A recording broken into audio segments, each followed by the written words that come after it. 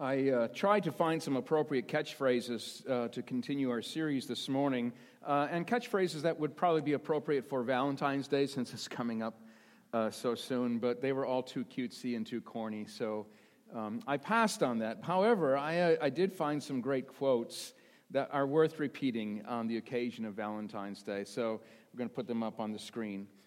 This first one, when you realize that you want to spend the rest of your life with somebody, you want the rest of your life to start as soon as possible.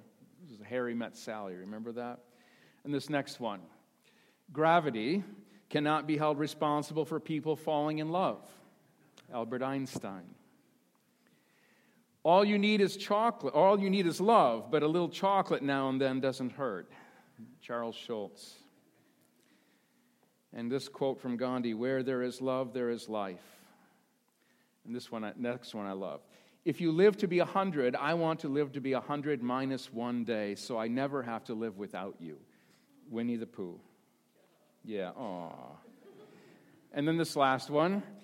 As I have loved you, so you must love one another. By this, everyone will know that you are my disciples, if you love one another.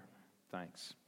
So there is a letter, and I've seen it enough or heard it enough, but it may be two letters actually, but there's a letter from the first century that historians have, written by a Roman official to Caesar in Rome, and he was writing to complain about this new, well, actually he wasn't complaining about Christians, he was complaining about the Roman government, but his point was this: as they were observing this new cult, this new religion that was burgeoning in their midst in Rome, he said, these Christians are doing a better job of caring for our citizens than Rome is.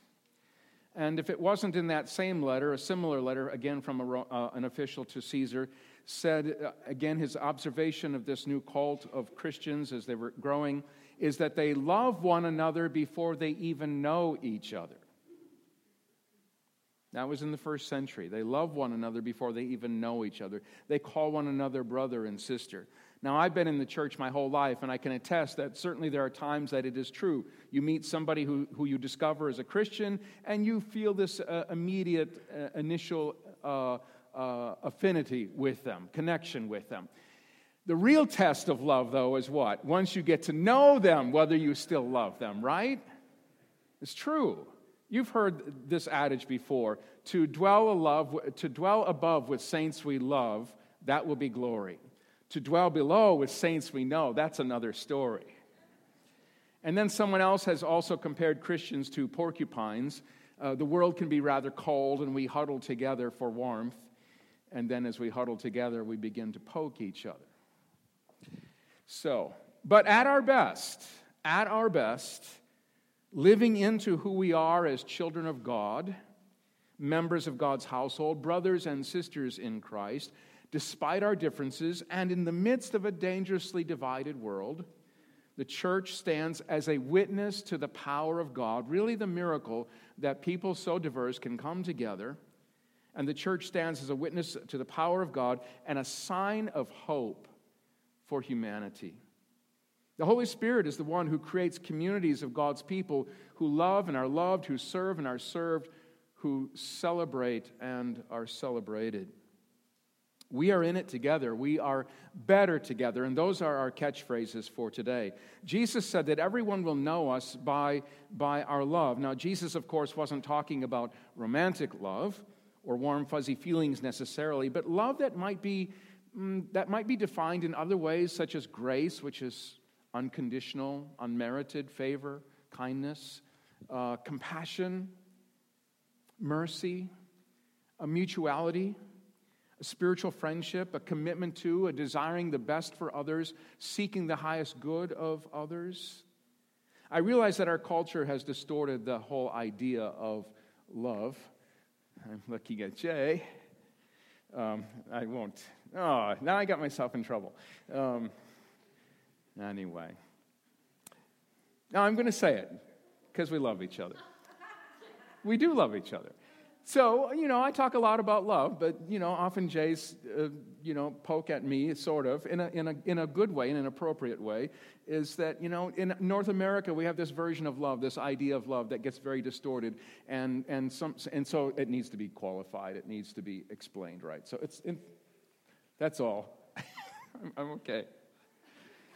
So all that is, but I want to say to all of us and to Jay, I almost don't want to have to give those disqualifiers or have to explain that, because I would argue this: God is love, and all love comes from God. Now, that doesn't mean that we don't still abuse it and distort it, because we do, okay?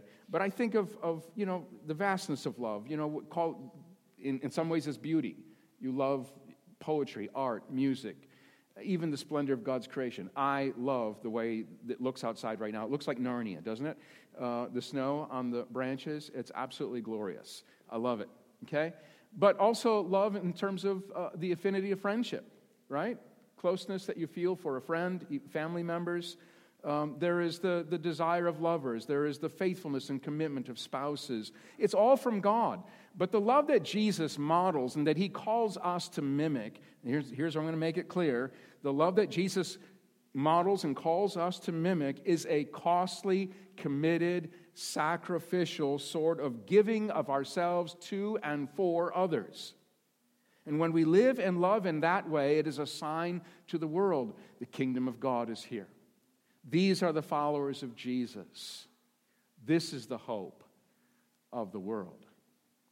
I share this as a backdrop to our scripture reading this morning, because in that reading, Paul is writing to believers and urging them to, he says, to love sincerely, to be devoted to each other in love, to be gracious and humble and hospitable to each other. And the way that we love each other and our neighbor and the world is the single most identifying characteristic of what it means to be a Christ follower. Other things may be important, but nothing is more important than the way that we love each other. So I'm going to, the catchphrases this morning that have been used frequently, probably more in recent years, that are worth repeating, have to do with our life together in Christ, together in community. And I'm talking about the church, meaning the whole Christian church, the universal church, all of Christianity, but then specifically how it's lived out here in the local context, and for us today here at Zion Covenant Church. We are in it together. Another way of saying it, but with a slightly different emphasis, we are better together. So turn to the person to the right of you and say, we are in it together. We are in it together. Great. I know that was probably a little confusing for those of you on the end of the aisles, but I don't know how else to do it. So turn to the person to the left of you and say, we are better together. Okay. I don't always give the clearest directions, but... So our scripture reading this morning is from Romans, Paul's letter to the Romans, chapter 12, beginning with verse 3.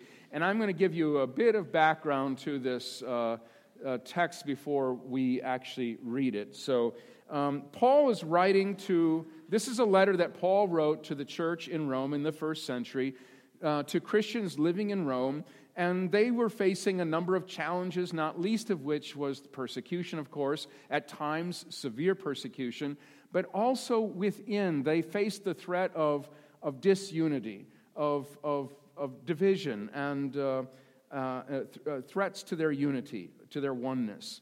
Now, initially, the church in Rome was made up primarily of Jewish Christians, but over the course of time, and I think it was only a few decades, over the course of a short period of time, that completely flipped to the church being predominantly Gentile in Rome. And living, serving, worshiping, even eating a meal together had its challenges. A church potluck meal became a cause for strife and division because of the cultural, religious, and experiential differences between these two groups of people. And I say two groups, but really it was probably even multiple groups. You had the Jews, now Christians, but you had all these Gentiles who came from all kinds of different backgrounds, now coming into the church as well. And As I said, even something as simple as eating a meal together could become a challenge. You maybe had no idea that your friends would be so deeply offended when you brought your scalloped potatoes and ham or your baked beans and bacon dish to the church supper, okay? Or maybe you did know that they were going to be distraught by what you brought, and you brought it anyway because, doggone it, you're free in Christ. You can eat the ham, you can eat the bacon, okay? Or maybe you were on the other side of the fence and, you only eat what is kosher, and so you expect everyone else should observe your dietary restrictions because, after all, they are biblical. Well, we can chuckle about such silly differences that divided these believers or potentially divided them, but for them, they were serious issues, theological issues, faith issues, as serious as any issue that would threaten to divide the church in 2020. And to think differently is to not understand those cultural differences in the context of that first century, or to see in them our own challenges today. What Paul is trying, listen, I'm speaking broadly of the whole letter of Romans. What Paul is trying to help them see is that despite those differences, they were still in it together. They were still better together. We are in it together. We are better together. Paul is writing to the church at Rome in part to mitigate those differences, to encourage greater tolerance and patience and understanding. The book of Romans is a masterful letter, and I don't say that lightly. Martin Luther said you could throw out the whole rest of the Bible and only have the book of Romans, and you would have all that you need. And it's true. It's everything you need for life, faith, doctrine, conduct. It's all there in Romans. It really is. It's such an important work of Paul's, but he's laying a theological foundation for them. So, again, I'm just giving you some background. How both Jew and Gentile are under sin and in need of salvation, and both made right with God through faith in Christ. Paul's point, as we just sang in the last song, we are all sinners, saved by grace. And so Paul says, don't think that you are in any way superior or better or more holy or more right with God than your brother or sister who is different from you. You may go on living separately, excluding, marking your divisions. And the church has been wont to do this down through the ages, right? It wasn't just the first century church in Rome that was struggling with this. The church down through the ages. We've always been about excluding some other group of Christians. They're not the right kind of Christians, right? Martin Luther King said 50 years ago that Sunday morning is still the most segregated hour of the week.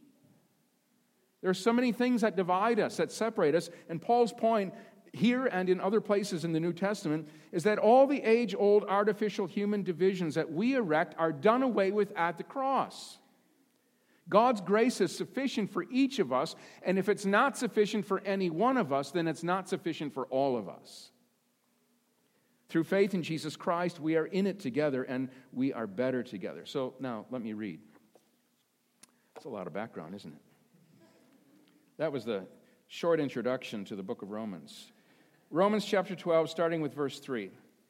For by the grace given me, I say to every one of you. See, even Paul knew that his position, who he was purely by God's grace.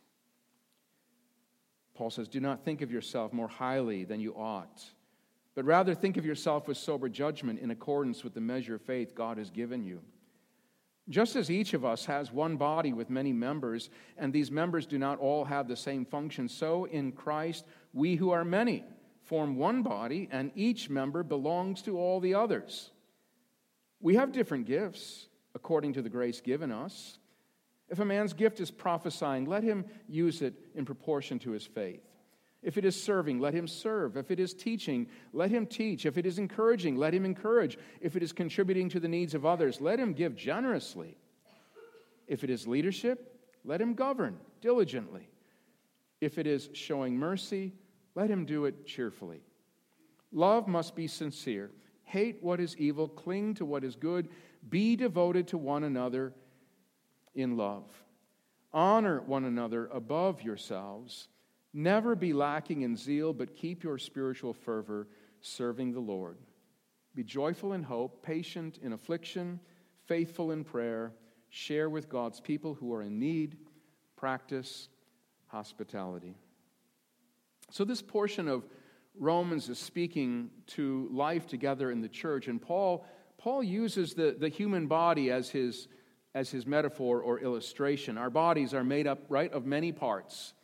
Fingers, toes, eyes, ears, organs, everything. Skeletal, tissues, muscles, all of that stuff. And usually we just take our bodies for granted, right? We do, until there's a problem. I had my annual physical this past week, and so before going to that, I had to stop and think, is everything working? Is everything okay? Is there anything that I need to alert the doctor of, to explore further? It's true, while we take these bodies for granted, we are, as Scripture says, fearfully and wonderfully made, but so is the church, and that's Paul's point. The church is fearfully and wonderfully made. This body of Christ made up of all different members and parts that serve different functions. Paul says that we who are in Christ, we who are many, form one body, and each member belongs to all the others. That's a powerful illustration. Together we make up the church, which is the body of Christ. Zion Covenant Church is one body, one expression of the whole body of Christ in the world. But locally, this is who we are. And whether or not, we welcome 13 new people today, but whether or not you are formally a member of Zion, if you are in Christ, you are already a member of the whole Christian church. Okay? Which supersedes any membership here. Just saying. So that you're all aware. We're happy when people formally join because in that, you're making a commitment to us, and we're making a commitment to you. But we're still all in this together. If you're here, if this is where you regularly worship, this is your church home, whether you're formal membership or not, I'm saying to you, we are in it together with you. And we are better together. Okay? So each of us is part of that body, and none of us is complete or whole in ourselves. None of us belong only to ourselves. We are in it together. We are better together. Paul says that we have different gifts according to the grace given us. And he goes on to name some of those gifts here. And there are other scriptures where there's even a longer list of gifts that's mentioned. 1 Corinthians 12, for example. There are 4 places in Scripture where Paul lists the various spiritual gifts that are given to us, and there are probably even more than the ones that Paul lists in those places. So these gifts, talents, these abilities which can be honed and developed are to be employed in Christ's service for the building up of the church and for the serving of our world together. And Paul says that in the body, we need to be using and encouraging these gifts among us. We are in it together. We are better together. And beyond giftedness, I would add temperaments and personalities, passions and callings, perspectives and experiences. All of it enriches who we are. Every time someone new comes to our body here, to Zion Covenant, every time someone new comes here, they bring with them their gifts, their experiences, their perspectives, and we are all enriched by that, especially when we actually put those gifts to work, when we employ those gifts here and engage and make contributions to the body. We all have something to contribute to the whole, a part to play in the whole. And the implication is that if we aren't using our gifts, if we aren't contributing in that way, something of ourselves, something of who God has made us, then really, if Paul is using the analogy of a body, then somehow this body is handicapped when any of us are not functioning. In the same way that, if you slammed your thumb with a hammer and it was sore for a week and you couldn't use it, your body's, you feel it, right? The whole body feels it. Same is true for us here. If any one of us is not using those gifts, if any one of us is hurting, okay? If any one of us is celebrating, we are not alone. We are in this together. We are better together. And this idea that we are all part of one body and belong to each other sort of flies in the face of the cultural conditioning that has shaped every one of us without exception. Ever since the Enlightenment, the Reformation, the blossoming of democracy, the American experiment, we have elevated the individual and individualism to an extreme. We've done it in the church. So much of our focus has been on personal relationship with Christ, not that that's wrong, but it's only part of the story. A personal relationship with Christ as though all that mattered was me and Jesus. Christianity was never meant to be a solo sport. It has never been about the individual, but about the corporate, about the body, about the church, about the new community of God in the world. When you come to Christ, you don't come just to Jesus, you come to God's family. You now suddenly have brothers and sisters in Christ. It's not just about you and Jesus. You are part of a larger family, the whole Christian church. To belong to Christ is to belong to the whole church, the body of Christ. We belong to Christ, and we belong to each other. Now, I can let my individual light shine, and I need to, but when Jesus said, "You are the light of the world," he was speaking corporately. He was speaking you plural, a city on a hill. We are in it together. We are better together. We are brighter together. And it is God, the Holy Spirit, who has brought us together at this particular time, in this particular place, to be about Christ's priorities in the world and in our own community. This is a unique period in time, a unique period in Zion's history, if you will. Every period has been unique, I suppose, but we are all here, I'll say on assignment from God, called to this place at this time with our unique perspectives and experiences and gifts that we bring to the table to strengthen this church so that we can bless our community. We all have a role to play. One of the things that I've been wanting to start for a while and got launched actually yesterday is this toolbox team. And sort of behind this is this idea that I'm excited by not only the new people who have come in and what they bring, but also by the ideas and initiatives and conversations that have been bubbling up over the last several weeks, maybe months here at Zion. And that's exciting. God, the Holy Spirit, is working among us. One of the things that I think was out of that prompted me was to get the toolbox team going, and we just met for the first time yesterday. And just a snapshot of that. All that is it's inviting others to come together here in the church who, I don't know if they're spiritual gifts, but they're gifts, their abilities of, people who are handy around the house, know how to fix things. So yesterday we met, had coffee and a roll and a brief devotion, and then yesterday, just because it was our first time meeting, we walked this building, looked every nook and cranny and corner of this building, and made our list of all the things that need to be attended to, okay? And so over the course of the next months, years, we'll be whittling away at that list. All of it is intended really to bless this church, to, this building is a gift to us. It's a resource, it's a tool for ministry, and we're called to be good stewards of it. And so yesterday there were a handful that showed up, and of all extremely gifted guys.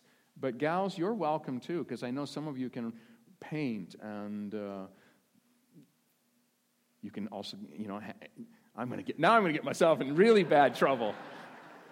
You can do a whole lot of things. You can do anything a guy can do. So, jeez. I got some growing to do yet. Anyway, so literally, when everybody met up yesterday, for me that was like a microcosm of what I'm talking about. Really a microcosm of the church. We are in it together, and we are better together, even in that little group. Like the list is too long for any one of us, and no one of us probably has all the skill set needed for the things. And even yesterday, walking through the building, 5 sets of eyes was good. We haven't done that in a long time, to walk through the building and notice what needs to be, fixed or attended to or painted or touched up or repaired or replaced. All good. So,